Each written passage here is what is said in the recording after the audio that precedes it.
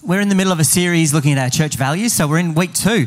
So we're spending a couple of weeks looking at each of our values, and so this is the second week of Pursue God. And last week our senior pastor Matt was talking about how essentially we can feel like the end point that we want to reach and the start point, we can get those confused. And like I mentioned earlier, that God came in the form of Jesus Christ, not for our best, but for our worst, and miraculously brings us into a relationship with Him and makes us right with Him. And so, we were talking about earlier how, when we say pursue God, we can really only pursue God because He has first pursued us with His love. And so, as we kick off, just want to remind us all that that God is real and God is knowable and God desires relationship with you, and that's going to look different for different people, but at the heart of it is that we centre our lives around the gift of Jesus Christ. And so this morning we're going to hear from these amazing two people. I'll introduce them in a moment, and going to kind of talk about that idea of pursuing God and what does it look like to have a relationship with God. And you might come in and you are just absolutely firing. You're just my relationship with God has never been better. Might be a season in your life where it's it has been better and it's a bit of a struggle, and that is part of life. Maybe you've never explored this idea of having a relationship with God, and wherever you're at, I'd encourage you this morning to keep your ears peeled to maybe what you can take away and go, I want to try that in my life, because our pursuit of God, our relationship with God is never finished, and in His amazing power there's always more for us. Just when we think we've got this sorted, God will mess up our lives and kind of give us more of Himself, more of Himself to meet our needs, and more of Himself just to simply bless us in our relationship. So, in a moment, can you put your hands together, please, for Hayley and Joel? Hey. You wouldn't know to look at them, but they were really nervous early on. They don't look nervous at all, do they? I don't think. I've seen nervousness, and you're not even going to say, I cannot even talk right now. All right. So, Joel, welcome. Thanks for coming along. You're part of our Barrow campus, PM service. That's where you call home. And, of course, Hayley, you're here at our Moolap congregation. Joel, would you kick us off? Give us a bit of the Joel in A story. Thanks, mate. Yeah, sure. Hi, everybody. Nice to see you all. A few familiar faces out there, which is cool. So, my name's Joel. I've grown up at Barrable Hills. Family of 4 kids, mum and dad, and my two sisters and a brother. We grew up in Geelong West. I lived there for about 6 years, and then we moved out to the country, out to a town called Maud, which is sort of near Bannockburn. And ever since I was a kid, I've always loved God's creation. So every time I would play as a kid, I would set up Noah's Ark, and I'd get two of every animal. It had to be the right sex, so the lion had to have a mane and the lioness didn't. And from there, I've always loved agriculture. So when I was a kid, I've had a couple of pigs when I was 12, and I bred them through high school as my little side hustle. I've had chickens, and I've always felt this calling to just be involved in agriculture and growing food, and that's what I'm really passionate about talking about. Yeah. And growing up in a Christian family, and so you've got a background of faith there. Bit of would you just skip forward to us a bit? How your Christian faith's been ticking along. In 2018, something changed for you dramatically, and as we explore this idea of pursuing God and where is God in our everyday lives, bit of a gear change for you in 2018. Yeah. So 2018, I was about 19 years old, and I was figuring out what I was going to do with my life. I was enrolled at uni and doing that up in Melbourne, but I started volunteering in Norlane with Norlane Community Initiatives through the Baptist Church in Norlane, and I made a few cool connections, and I ended up making a good friend with a guy called Lockie, and we created a little grassroots backyard organisation as such. I think you're being diplomatic there. Little. I think we've got some photos here. If you imagine a little backyard garden set up, there is Russell Coit. Look, wannabe. There we go. That's good. But if we've got this next one, this is. Tell us a bit about this. A whole backyard, mate. Yeah. So in Norlane, there's quite a big backyards, as you might know. So that's my fiance now, actually, Isabella, in the garden. we ripped up, it was really, if you guys have done gardening, you know about couch grass, the worst grass. So it was all couch grass. So we actually got on our hands and knees and pulled it all up and turned it into like pretty standard market garden rows. And yeah, for me, that was an amazing experience. Like, it was pretty challenging neighbourhood. Nor Lane is, if you don't know it, it's in the north of Geelong. It's one of the most disadvantaged neighbourhoods in Australia. But I've found over the years that poverty really does exist everywhere, not only in places like Nor Lane, but in Nor Lane I found that it was much more unhidden and it was much more to bear. But alongside that, there was also this deep desire in a lot of the people that were coming to our project for a sense of hope. They were looking for hope. So it started off, Lockie and I were, young, passionate about growing food. We did grow a lot of food, but the focus really shifted from food to community, and we hosted a lot of markets, and it turned out just being like working bees where you just have a cup of tea and just chat and stuff. So it was really to address social isolation in the end was the real thing, yeah. Mm. And that line, they were looking for hope, and that's true of each and every one of us, not just a particular suburb or a particular people. And so we'll come back to that in a little while. People might be interested to know actually how many chickens you had growing up too. Yeah, well, in COVID, so I was living here, but I moved back home, and me and my mate started a little chicken business. We got up to like 600 chickens at one point. Yeah. It got a bit out of hand. Love stuff like that. Yeah. That's good. So we'll get back to Colonel Sanders in a minute. Now, Hayley, thanks for being willing to share as well. And we've got a photo of your family up here. Okay, there's Alex and the two kids. Joel mentioned about, God by his grace, there's moments where God opens our eyes. And so, Joel, that change from you going like, God's got me here to all about healthy food and helping people practically, but it was really about something far greater. Would you be able to give a bit of a context around that, Hayley, as to, your experience of God opening your eyes and in your relationship with him? Yes. Thanks for having me, everyone. You're a gracious bunch, and I'll probably get nervous and turn red and everything, but bear with me. I guess one way I tune my ears and eyes to God is through a spiritual practice called Lectio Divina. And it's something some of you might have heard a little bit about, but it's basically where you take a scripture or a verse, and it's not a study on the context of that scripture, but you read it and you ask God to highlight to you what he wants to show you, and then you sit quietly and wait on him to speak his truth to you, or what he wants you to know, what he wants you to hear. And it's something I actually do with my friends because I am a busy mom and I don't get a lot of quiet time per se. So I do it with a few friends, and it pulls me away from my busy life and gives me space to just hear from God what he wants to speak to me in this season, about my children, about him, about all sorts of things. And it's really encouraging to do it with other people because you get to see him work in their lives too.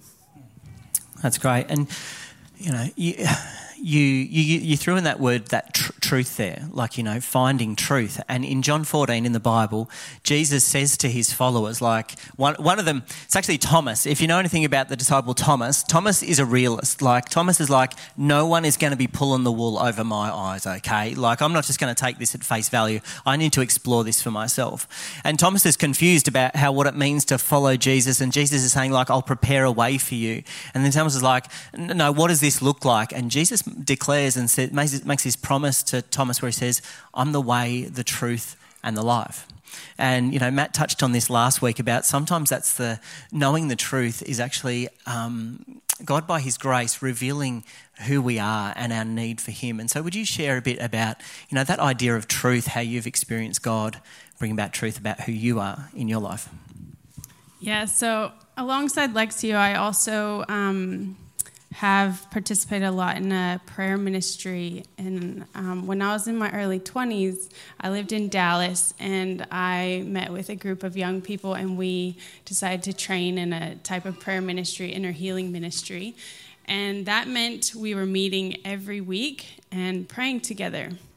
And this type of prayer was really about, sitting with someone in their pain, in the discomfort, and asking really hard questions that can identify what they're actually believing. And if that's not true, if that's a lie, asking Jesus to come into that prayer meeting and speak to them right then and there. And it just really transformed my life in a lot of ways. The main lie is a very close to my heart thing, but the main lie I believed growing up was that I'm not lovable. And I might cry because that stemmed, and in this ministry, this is where God transformed that lie for me. That stemmed from my relationship with my dad. And many of you have seen my dad was just here last year for 12 weeks, just loving me. And when I go back to my childhood, my dad was very angry, very shut down, and had 4 kids in 4.5 years, and had it really tough, and would yell at us a lot. And to me, I didn't feel that he loved me, and I didn't experience that he loved me. So for me, as a young child, I came to the conclusion that I was not lovable if my own dad couldn't love me. And so fast forward 20 years later, I'm in my prayer session in those memories of my dad yelling at me, and Jesus just speaks to me. And actually the visual he gave me was he just pops out of my dad's chest when my dad's yelling at me, and he's playing with me and making faces at me saying, I see you, and I know you, and I love you. And there was many prayer sessions that came after that he reiterated that message to me, that lie was not true about me, and that what is true about me is that he does love me, and I am lovable. And so that truth has, in Romans 12, talks about be transformed by the renewing of your mind. So this is a process that God did to renew my mind and transformed me. And then in other ways, transform my dad as well, to the point that we can, be together, and he can come here and it not be a really painful, hard time. It's just the evidence of that truth played out, which is so cool. Yeah. You were saying earlier, the sometimes the very thing that we want to cower away from, but God actually wants to go to the most important thing and start there and transform us, yeah? Yeah, and that's exactly it. With this this prayer ministry, it was often the very uncomfortable, painful experiences, but over and over every week we would sit there and do this with each other, and we would just see Jesus show up over and over, to the point that you're just like, I know what he has for me. Just ask me the hard question. Like, I'll be uncomfortable. I'll embrace the pain. Like, I know he has peace on the other side, and I know he has that freedom on the other side, and I want that so bad. It's so worth it. And that's it's maybe we've been guilty at times of going like, I'll come along to church, and maybe without realising it, we pursue comfort. We would come in and we would hear something that encourages us. And of course, that's true. But I wonder at times where we need to hear that just as much, that we're the people where we gather and we turn to each other. And if one of us says to the other, God has revealed something that is uncomfortable about me, that is true about me, that we're the people that say, yes, we will gather around you, because that, we had this passage before on the screen, from 2 Corinthians, where Paul says we take every thought and make it obedient to Christ. Like this idea that we don't feel like God's called us into a church family or a relationship with him where we're willing to settle for anything less than the absolute truth and the absolute best that God has for us. And so I love that. Thanks so much for sharing, because I'd say that's our desire together, certainly mine, that we'd be a place where we go, it's okay to be uncomfortable and wrestle the big questions to the ground, because that is why God has given his Spirit, for the tough times, for the things that we don't maybe want to know about ourselves. Thanks so much, Hayley. Back to you, Joel. You know, there's a passage in 2 Corinthians 10 that talks about God transforming us and changing us. And, you know, to grab these, when we were chatting earlier, you threw out these kind of gardening terms of like vitality and refreshment, but they can also be true of our hearts, of our souls. Would you be able to share about that for a moment, please? Sure. Yeah. So my story is similar to Hayley's. Like when I was in Norlane, over the 2-year period, God really revealed to me some lies that I had spoken over my sort of theme of my life. And so the first year in Norlane was really amazing. Like there was just a real buzz about the project. And, you know, everyone was coming out from the woodwork to give us a hand. And like talking about soil, we were getting lots of food was being grown. We were having these amazing harvests of all kinds of vegetables, and it was just amazing. Like we were giving a heap to the Vietnamese community and the Korean community, and it was like becoming this amazing conduit for conversations with different groups of people in Norlane. And then sort of the second year was a lot harder. I guess a bit of that energy from Lockie and I, who, you know, it was the whole project was set up a little bit unsustainably. It was like quite reliant on our energy, and yeah, I guess God started to really peel back some of the pages, peel back some of the curtains, I guess, and reveal to me how I was sort of doing all this without Him, so I was, and it was interesting in that second year talking about soil. We didn't get very good harvests. You know, all of our tomatoes have started to get this random disease, it was quite metaphoric and also literal. This idea that we'd been harvesting and not replenishing the soil. And I referred to, I don't know if you guys have ever grown a pot plant and neglected it like for years, or hands up who's neglected and managed to kill a pot plant. Who feels like they got the spiritual gift of killing plants? Yep. Yeah, that's right. So that's sort of how I felt. Like I felt like I was soil that couldn't really grow anything, and that was my personal feeling at the time. And if you do have a pot plant, one thing you can do to restore it is to just soak it in a bucket of water, just dunk it in water. And God really revealed to me over that time that was what I needed to do as well. I needed to soak myself in a living water, and I discovered that through prayer, just one-on-one. At the time, all this kind of crisis was, crisis of faith. I'd been baptized a few years earlier, but I hadn't really known this about like this intimate relationship with God. And it coincided with my fiancée, Isabella. She was in the process of giving her life over to God, and that can be quite, it can be quite a challenge. And that really woke me up in my faith. And, the one verse that really stood out to me over that period was, whoever dwells in the shelter of the Most High will rest in the shadow of the Almighty. That's Psalm 91. I will say of the Lord, He is my refuge and my fortress.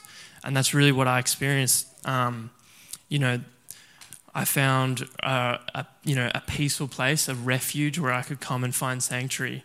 But there was also this almighty fortress that also was my protector and my strength. And it was that, I think that verse really sums up that period of my life really beautifully, just the revelation of receiving that. And from there, I just started discovering these amazing revelations about God. Like the fact that, His love for us is so massive that Paul tells us to pray to grow our hearts so that we can just fit more of that love in our hearts. And another thing was just mercy. I'd sort of felt really ashamed of a few things that I'd done and a few patterns in my life. And, I just discovered that God wants to give us mercy more than we even want to receive it. And that really just blew my mind. And, Yeah. And that imagery of the pot plant you're sharing, like it's great, where you can kind of grab a watering can and the soil around the plant is so hard that it just beads off, like nothing even soaks in. And that idea of your words were like, you came to recognise that replenishment and restoration in our relationship with God takes time. Like we live in an instant society where we go, I'm going to grab the watering can, like this plant's going to flourish. Your experience was over time, like God is faithful, but wanting us to pursue Him. Yeah, definitely discovered that. Talking about instant society, that was really a theme in my life. God, can you help me with this? Can you help me with this? Can you help me with this? God comes where He's wanted, and so I just discovered that I needed to cultivate that in my life. And a few minutes here and there of prayer wasn't really working. I needed to actually surrender over every part of my life. And as soon as I did that, stuff started to change, and I just felt like I could do anything again. And all things are possible in Christ, as it says. And it felt like that. Yeah, that's great. Yeah. And you heard this phrase the other day when we were chatting where you're just like, to pursue God sometimes feels like it goes against everything within me. Would you just be willing to share a bit more about that? Because I feel like we can identify with that. We live in a society and everything is pushed up against, our desire to grow in a relationship with God, can't it? Yeah. I found, even now, pursuing God is really hard. I found it really hard. And part of that is because it's not really that common in our society anymore. I feel like, we all got our little different idols that we're sort of following, but pursuing God goes against the grain a lot of the time. And I just felt like it would sort of at times go against everything I wanted to do. When I was tired, I really needed to pray and be replenished through that. But instead I just watched YouTube or whatever it was. And, it was a good coping mechanism. And I'd feel sort of better, but it wasn't really like this deep renewal that I really needed. And I had a quote from John Tyson, who's a pastor in New York, and he just put it so clearly. He said, the enemy wants to do everything in his power to keep you away from his voice of love, and that his main mission is to divert you from resting your head on Jesus' chest. And I felt that in my life. I was made busy, and I just didn't have time for that, and the enemy made it really difficult to do that.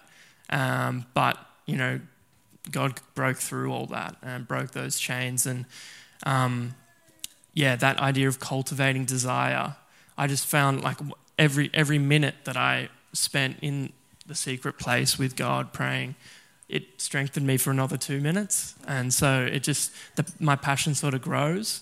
I love that. So I feel like sometimes the most spiritual thing we can do is have a plan, is to have a plan. The equivalent would be you look at your garden and go, I just want something to grow. And if you don't have a plan and you don't have a strategy, then nothing's going to grow. Or maybe 1 in a million chance it will grow, but it's not through your good planning. And that's what I think sometimes we can miss, where we're just planning and going, I want to be intentional about creating time and space for me to hear God. Because I hear you saying God is really faithful in speaking to us. It's just, as Matt said last week, it's not that God is absent. Sometimes we are. Yeah. Sometimes we are. Yeah, absolutely. And, I have sort of struggled through this whole period, just in life in general. I hope I'm not the only one. I've just struggled with exhaustion and apathy. I felt just kind of, I enjoy just cruising through life, but I feel like I've also been called to bigger things than that, and that posture is actually diminishing what God has called me to do. But I just felt too busy to spend time with God, and that's when I really I discovered a story about the patron saint Susanna Wesley, who was, I think there's a painting of her up there. She was an amazing woman. She's known as the mother of Methodism. The Methodist movement, and she never preached or never, wrote or anything. She was just known for her prayer life, She had 19 children, and she'd experienced a lot of grief. 9 of those children had died as infants. One of them, I just found out before, was accidentally suffocated by her maid. So watch out for your maids, everyone. What she would do was, in all the chaos, and her husband was often in prison for, all kinds of reasons. What she would do was, in the chaos of everything, she would say, "Kids, I'm going to the secret place." And she'd have this big apron, and she'd chuck it over her head and just sit in amongst the chaos and just say, "Kids, just give me a second." And, her prayers, really changed like our whole population, because she was the mother of Charles and John Wesley, and they were revivalists and touched many nations. And that really inspired me. I was like, well, I can pray in the garden. I can pray when I'm driving. I won't chuck an apron over my head while I'm driving. But, that kind of posture was just so inspiring to me. And that just encouraged me. Like, I'm not that busy, really. I can do this. Yeah. That's so worth good. It. Yeah, that's great. Thanks, Joel.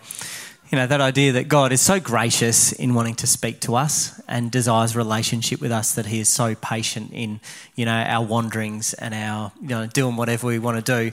And Hayley, I know you got a bit of a story around this, where one New Year's Eve, God got your attention too, in a really, I'll say eye-opening way, yeah?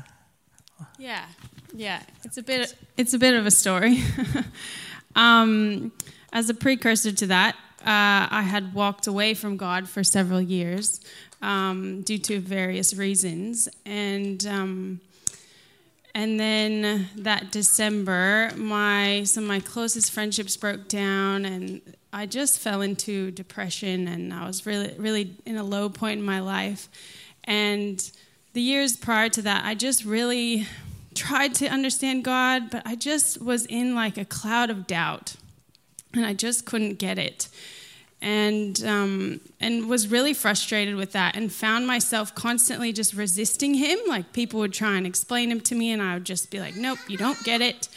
And it was just a lot of resistance. And I would make New Year's resolutions, and so that New Year's I thought, this is a pretty bad life, so I'll just open my hands to God this year, and just see, instead of being so resistant to him.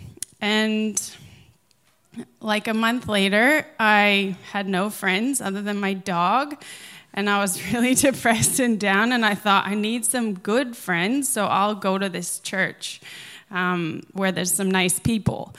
And so I went to church and got involved in a small group, and I told the small group leader, like, I don't believe in God, you probably don't want me there, I have a lot of doubts. He said, so do I, just come.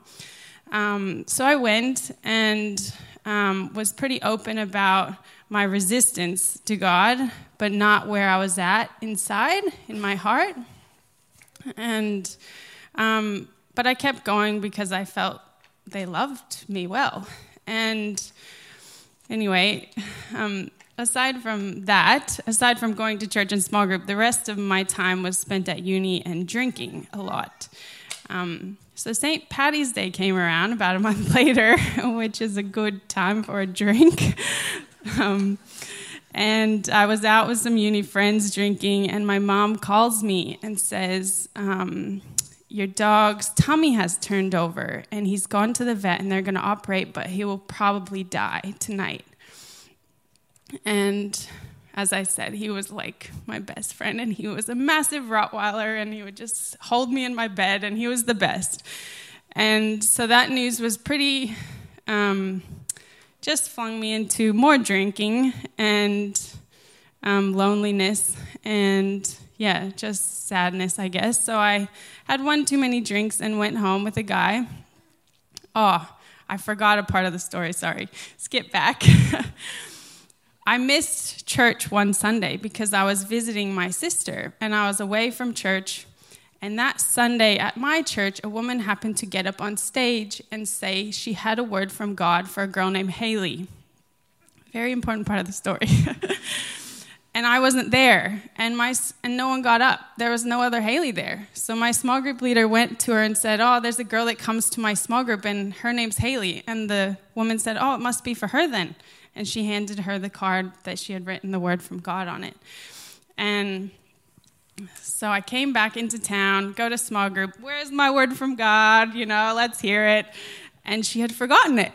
And I was like, okay, it's obviously not that important. And she said, "I'll send it to you."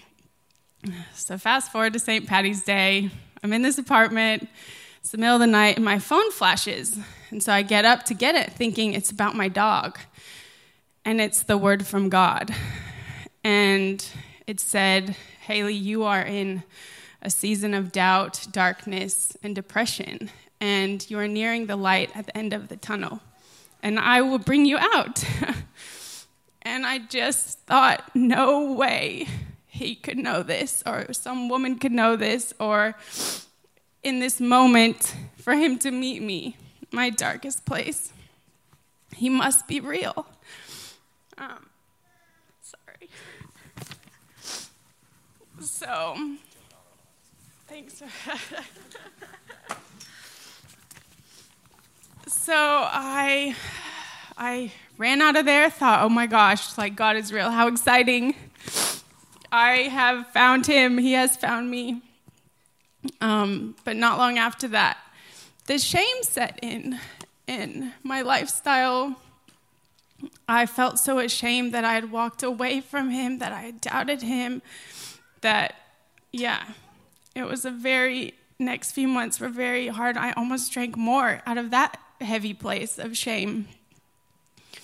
And then one day, I don't even remember when, I think I was at church, and I was praying to God about this, just feeling like, how could I have done this to you when you're real?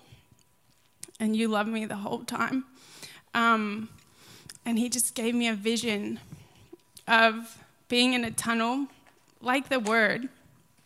And you know how you can have those visions where it's like a movie? Like you're almost in a movie and it's not just a picture, it's a moving vision. It was like that, where he zooms out and I'm in this dark tunnel and that's all I can see, and then it zooms out and I just see Jesus sitting on top of the tunnel just banging, like, I want her out, I want her out. Like, I love her and I don't want her in this dark place. And then I see him reach in and grab me, and I step out of the tunnel, and it's light, and he just puts this robe on me, and he just says, I have grace for you. Like, I don't have this dark place for you. I have grace for you. And that was the first time I feel like in my life I really understood grace, that I needed that so bad. And it was so freeing. It was like, cool. I can be with you, and I don't have to be anybody. I don't have to go fix everything. And so he grabs my hand, and we turn around, and I look out, and it's just this, like, dry desert wasteland, and full of holes. Just everywhere is holes, and they're just holes to more tunnels. And Jesus says to me, like, you can go in any tunnel you want, or you can just walk with me. That was the vision, and that has stayed with me 10 years on now, that I just want to hold his hand and walk with him and fumble through life trying to do that. That's great. Thanks so much for sharing. I'm going to invite us all to stand, because I've invited Haley to pray that over. So if you'd be happy to stand together, because I just think that's a great way for us to land today, because that's not just a truth. That's not just a truth for Haley. That's a truth for each and every one of us. You know, how many tunnels would we go down or feel trapped in when the invitation is that we could walk with God? And so I'm going to invite us. Why don't we close our eyes just now? And Haley, would you lead us in prayer? Thanks. Lord, you are so good, and we thank you for how you pursue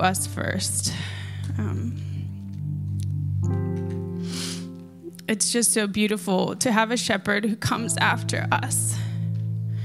And we can just open our hands to you and tune our hearts to you. And you are there. You are already there. And that longing for you, or that sense of your absence, is our longing for you. An appetite for you to meet us, Lord. And I just pray that you would do that in each and every one of us, that you would continue to walk with us, to meet us right where we need you, that you would help us to pursue you despite all the busy things and our failings and everything, that as Joel said, that we would you would grow our hearts so that we can fill it with your love even more. We just thank you for your presence. In Jesus' name, amen. Let's sing together.